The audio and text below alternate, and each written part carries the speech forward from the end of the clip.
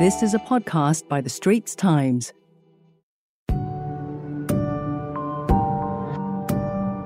Welcome to Singapore's War on COVID, a podcast series by The Straits Times. This podcast series is based on selected chapters from a book detailing Singapore's experience battling the COVID-19 pandemic. The book, written by journalists of The Straits Times and edited by ST's executive editor Sumiko Tan, is titled In This Together, Singapore's COVID-19 Story, and is available in major bookstores now. Details online at stbooks.sg.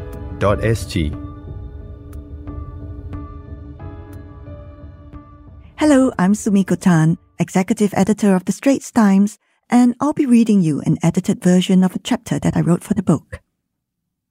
Episode 3, Inside Singapore's COVID-19 War Room. This is a story of Singapore's first 2 years managing the COVID-19 pandemic. From the start, the government decided that it would be as transparent as it could and that data and science would guide its response. But because so little was known about the virus, decisions had to be made in the fog of war.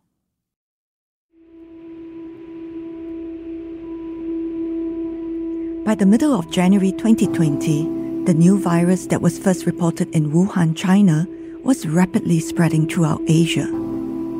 Mr. Gan Kim Yong, Singapore's Minister for Health, knew this was going to be a crisis beyond his ministry.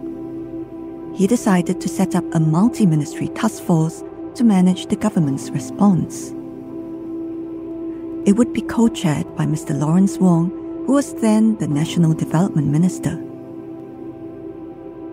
As Mr. Gan explained, when I first looked at the outbreak, I needed to make sure that we have sufficient resources so that we can marshal the support of the whole of government. And it requires actually more than one chairman's work because it's so complex. On January 22nd, the government announced the formation of the 10-member multi-ministry task force. The ministers included the majority of Singapore's fourth-generation leadership. Observers pointed out how this would be a major test of their ability to handle a national crisis. The task force came to be known among Singaporeans as the MTF for short.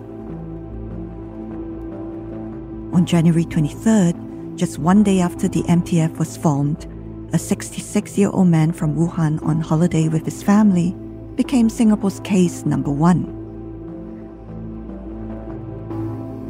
The crisis that was to engulf the world had touched down in Singapore.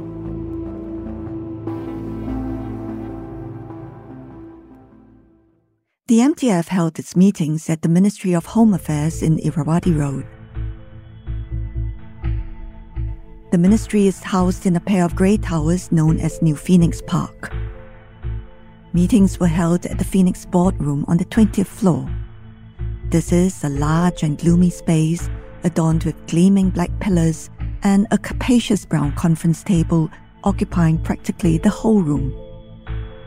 This became Singapore's COVID-19 war room.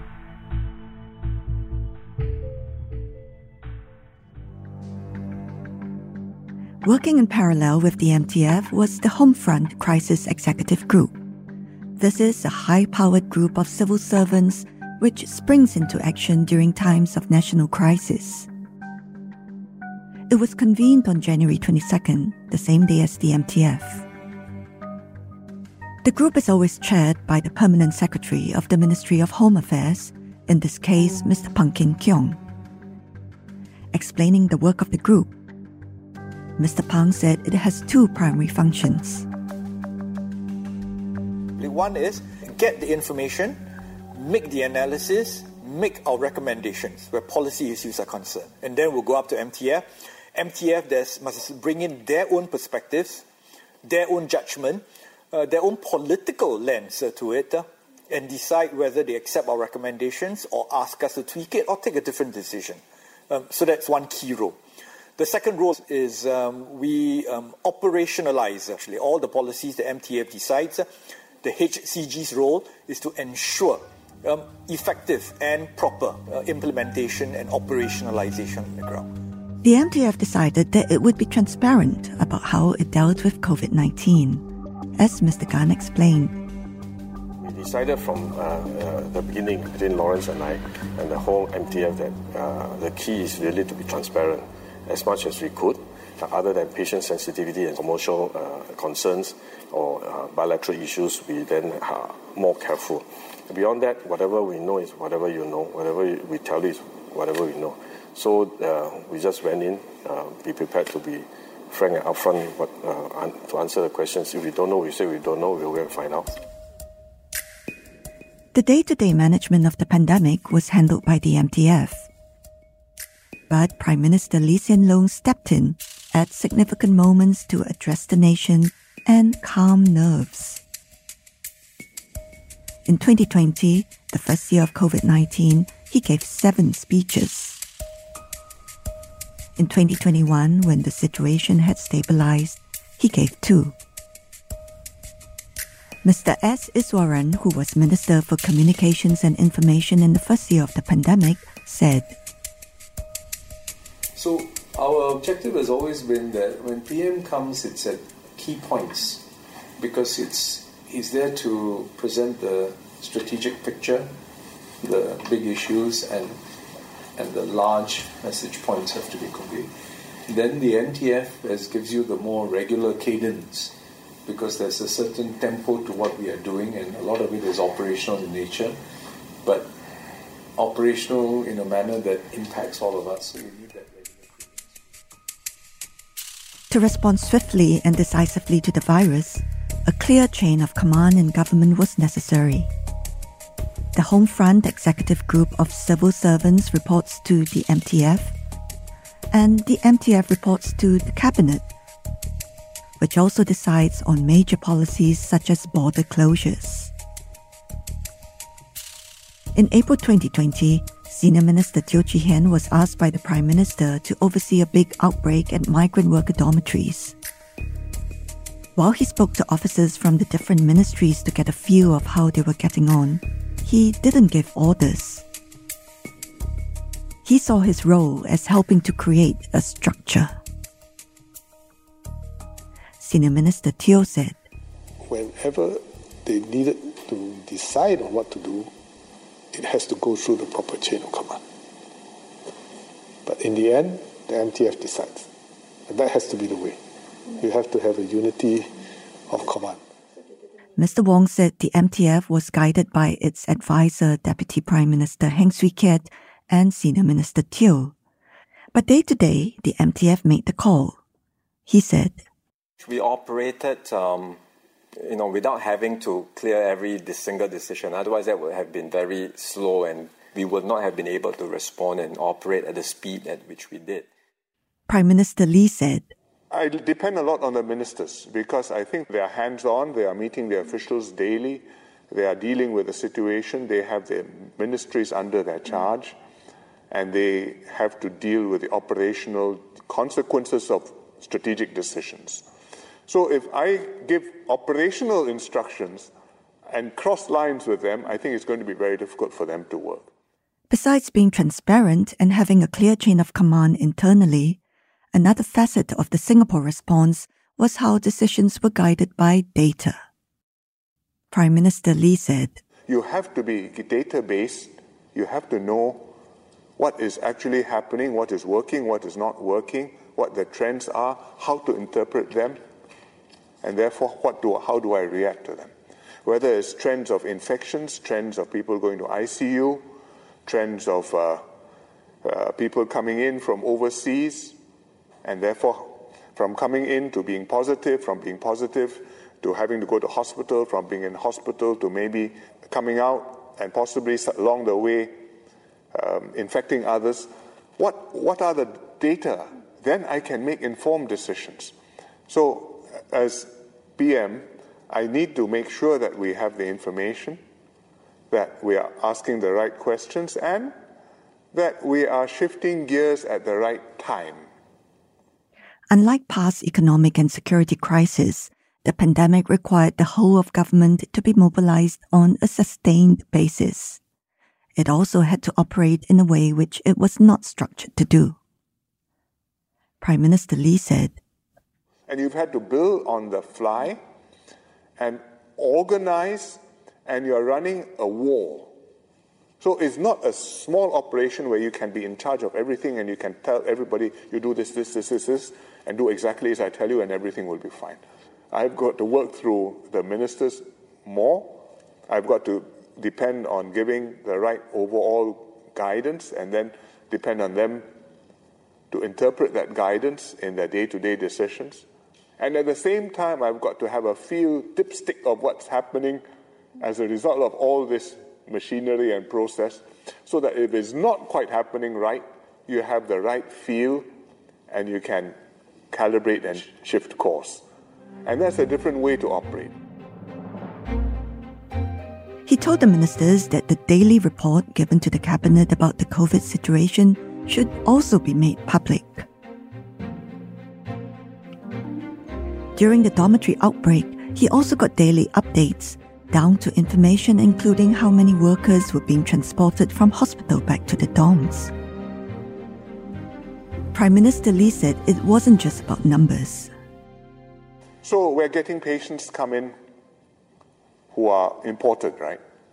And we see them half a dozen a day, a dozen a day. So what are their profiles like? Are these people who are very sick? Are these people who are old cases? Are these people who are who go on to show symptoms? Because most of them, when we catch them, are still without symptoms. And then if they show symptoms, how long do we have to keep them in hospital? And you need to have this kind of feel, then you know how big a problem I have. And if I have a big problem, I have to tighten up on the inflows of arrivals. If, in fact, most of them are not so sick, and I have space for them, then I can consider easing up on arrivals and allowing more flows. So it's that kind of feel which you need. Being able to analyze the data in such a way was a luxury that came only later, he acknowledged. At the start of the dormitory spike, the government had to just bludgeon its way to implement the big moves and deal with the situation at hand. He explained. It's what Teo Chee Hean calls a First World War type battle. You are not going for fine-tuning, you are not going for precise numbers. You just want to have a barrage, a major operation to just stamp it down, do big right things, never mind the small optimizations. When that's under control, then we can think about tuning it, making sure that we're not paying more of an opportunity cost than we should, making sure that we're doing things as well as we can. With so many decisions to be made, were there heated arguments in Cabinet? I don't think anybody in Cabinet doubts the validity of the opposing point of view. We knew that these were contending considerations, but each minister has the perspective which he has to put forward, so that the overall cabinet has to make the right decision and the right balance. And you have to have that balance. He gave the example of how the Ministry of Health is responsible not just for treating sick people, but also for public health, which is not quite the same thing. You want to treat every person as well as possible, but if you're dealing with a population of a few 100,000 or a few million, and I want to make sure that the population stays well, I need to look at it in a different way. It's public health. Then I may decide whom to give priority to, whom I want to allocate my ICU or my hospital beds to, and so on. So that's MOH's perspective. But both public health and clinical treatment are MOH. But if you're talking about the economy, if you're talking about security, if you're talking about our international standing, that's not MOH's responsibility. In Cabinet, we all take collective responsibility for the decisions. To cushion the economic blow, the Ministry of Finance came up with an unprecedented 5 budgets and a slew of support measures. Every decision had a trade-off, and one of the key ones taken was border control. The decision in early 2020 to close Changi Airport was especially painful. for us to shift gears from business as usual to progressively locking down was a very tough decision, because we make our living based on Changi and being a hub. And if you decide to lock down Changi and make it difficult for flights to come through and for passengers to come through, and you move when other airports in the region have not done so, then whatever the long-term benefits, the immediate consequence will be the flights will go to the other hubs and Changi will be down and out. And that's not a decision which you can make very lightly.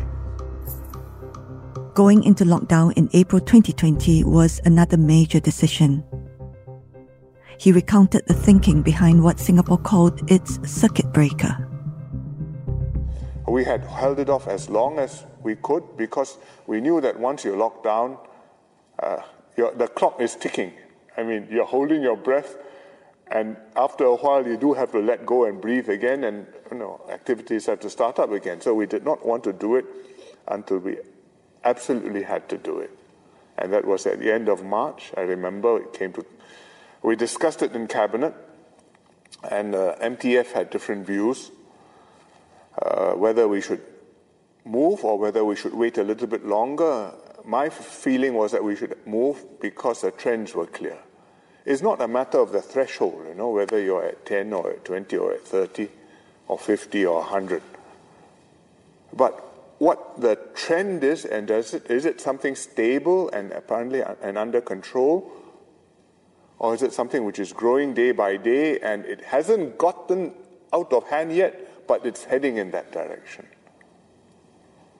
So my view, looking at the numbers and just eyeballing it, was that it was heading in a bad direction and we should move. There was no point waiting.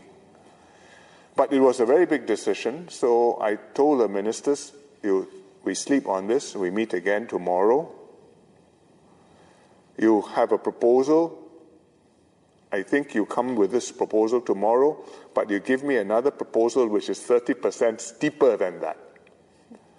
Because by then the situation may have moved and your mindset may have moved. And if I'm going to act, I would rather overreact rather than underreact. And let's think about it tomorrow, we decide. So Cabinet was on Wednesday, we met again on Thursday. We made the decision to go for a circuit breaker. That was a very major decision, very expensive decision, because the hit on the economy was considerable and it meant we needed further budget packages and large draws on our reserves. But I think it was necessary and just in time, because after we moved, for about 10 days, the cases kept on going up and the cases in the dorms also started to go up. On December 21st, 2020, Singapore received its first shipment of vaccines. For the first 5 months of 2021, infections were indeed kept under control. There were days without any new cases reported in the community. But in mid-2021, the Delta variant rewrote playbook. Delta was not only more infectious compared with the earlier variants, but could also cause more severe sickness, especially among the unvaccinated, the elderly, and those with existing health problems. In 2020, the first year of the pandemic, 29 people died of COVID in Singapore.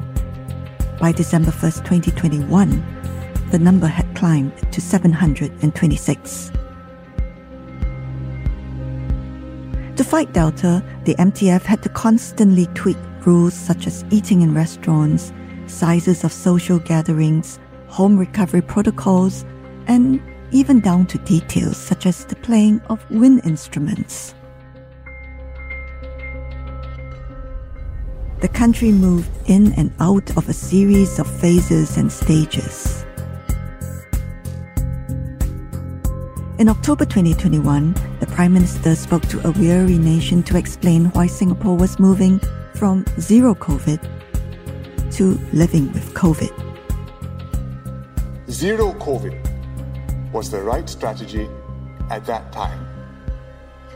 Our population was not yet vaccinated. People had little or no immunity against COVID-19. The consequences of catching the virus were serious. But because the virus was not so infectious then, our measures could work to break the chain of transmission. The strategy succeeded. We avoided the huge loss of lives that many countries saw. We have one of the lowest COVID death rates in the world. Singapore also planned ahead and secured vaccine supplies early, he said. Despite high vaccination rates, the virus could not be stamped out through lockdowns or safe distancing measures. This was a reality many countries had already accepted. Even if we've been vaccinated, we are still at some risk of getting infected. This is why we must be prepared to see quite many COVID cases for some time to come. Yet, Singapore cannot stay locked down and closed off indefinitely. It would not work, and it would be very costly. We'd be unable to resume our lives, participate in social activities, open our borders, and revive our economy. Each time we tighten up, businesses are further disrupted. Workers lose jobs. Children are deprived of a proper childhood and school life. Families are separated for even longer, especially families with loved ones overseas and extended families who've not been able to come together. All these cause psychological and emotional strain and mental fatigue for Singaporeans and for everyone else here with us, including our migrant workers. Therefore, we concluded a few months ago that a zero COVID strategy was no longer feasible. So we changed strategy to living with COVID-19. By around November 2021, the number of Delta cases began to stabilize. Singaporeans breathed a small sigh of relief, but not for long. As the world headed to 2022, the third year of the pandemic, another variant emerged, Omicron. New challenges were in store for Singapore's fight against COVID, as the Prime Minister put it. It's a war rather than a battle.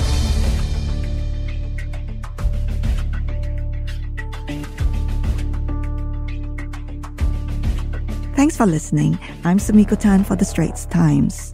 In the next episode on May 9th, I'll chronicle the lessons Singapore learned from its war on COVID-19, including why it had to make a U-turn on the wearing of face masks.